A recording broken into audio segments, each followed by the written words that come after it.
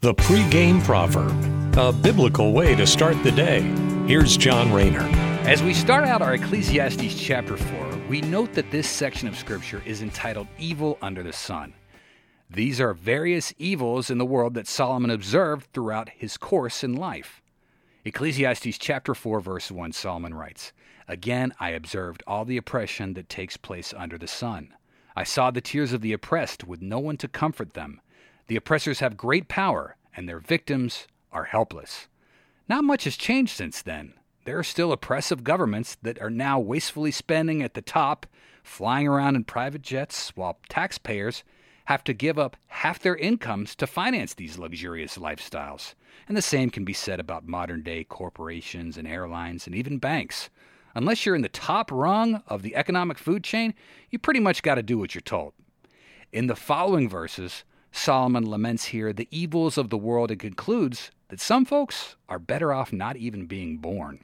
Ecclesiastes chapter 4, verses 2 and 3, Solomon writes, "So I concluded that the dead are better off than the living, but most fortunate of all those who are not yet born, for they have not seen all the evil that is done under the sun."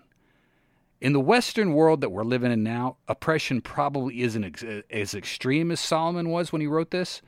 But if we think back to the Jews of the Holocaust that happened not even 100 years ago, you got to think surely many of those poor souls had thought, geez, look at all this horrible stuff happening. I wish I was never born. As we learned in previous verses, man is inherently evil, whether it was in the time of Solomon from 700 BC when this was written, or the evil dictatorships that flourish in other parts of the world today. Man is always trying to murder other men and make them suffer. That's from the curse of Adam.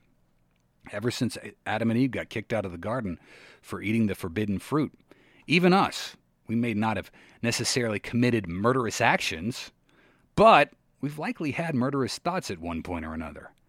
However, the beauty of the gospel message is it takes that prideful veil off of our eyes and opens our minds and eyes up to our sinful ways and teaches us to hate those sinful ways and thoughts even, and to become more like Christ, who gets all the glory.